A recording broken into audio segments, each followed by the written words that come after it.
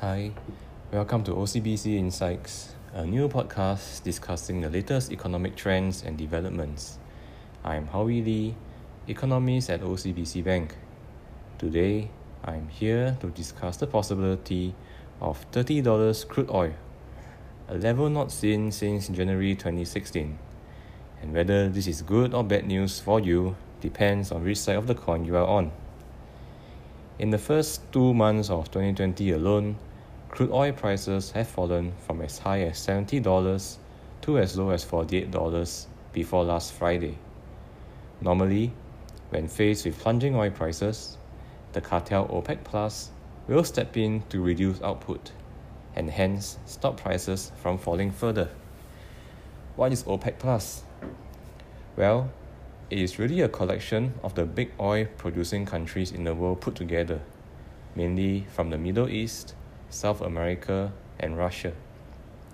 Together, this group accounts for about 40 to 50% of the world's total oil production. And among this group, Russia and Saudi Arabia are the biggest producers, commanding about 20% of the group's production each.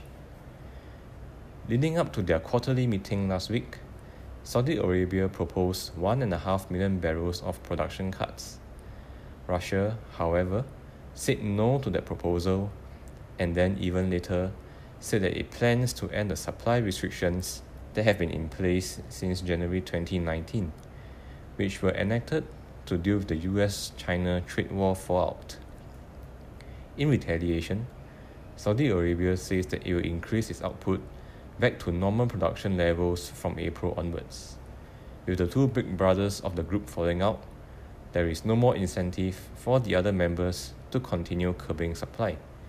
Hence, this fallout not only means that there will be no output reduction, but there will be a net output increase starting from next month onwards, flooding the market with even more crude oil than what it can digest right now. So why $30 a barrel? This is the average marginal cost of oil production in OPEC, especially in the Middle East. In classical economics, we learned that when there is free market competition, prices will fall to the cost of production, which in our case is $30. So what next from here? Well, from a market's point of view, the best case scenario will be a short-lived production war between Russia and Saudi Arabia. Within 3 months, hopefully, they may return to the negotiation table and reinstate all the production cuts. And if the coronavirus situation abates in the same time, we might even see oil making a run for $60. But what about the flip side of the coin, in the worst case scenario, where oil prices remain suppressed in the sub $30 region for many months, possibly even a year? Well, the average consumer would likely benefit from cheaper gasoline prices at the petrol kiosk. But that will have many ramifications for the oil industry. Firstly, oil exploration will virtually come to a halt because it is simply unsustainable to do so. Secondly, many oil and gas companies could file for bankruptcy, and many defaults on loans are expected within the industry. Thirdly, with oil prices this low, the push for sustainable and alternative fuels will slow because there is simply lesser incentive to switch from cheap crude oil. On the macroeconomic front, a bulk of deflation might sweep across the globe. Policymakers around the world might have to loosen monetary policy even further, sending interest rates even lower in a world already dealing with very low interest rates.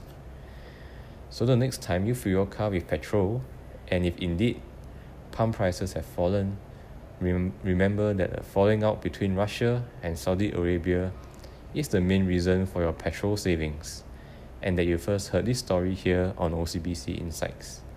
My name is Howie, economist at OCBC Bank. Till next week, goodbye. This has been a podcast from OCBC Bank. Follow us on Spotify for more episodes like the one you've just heard.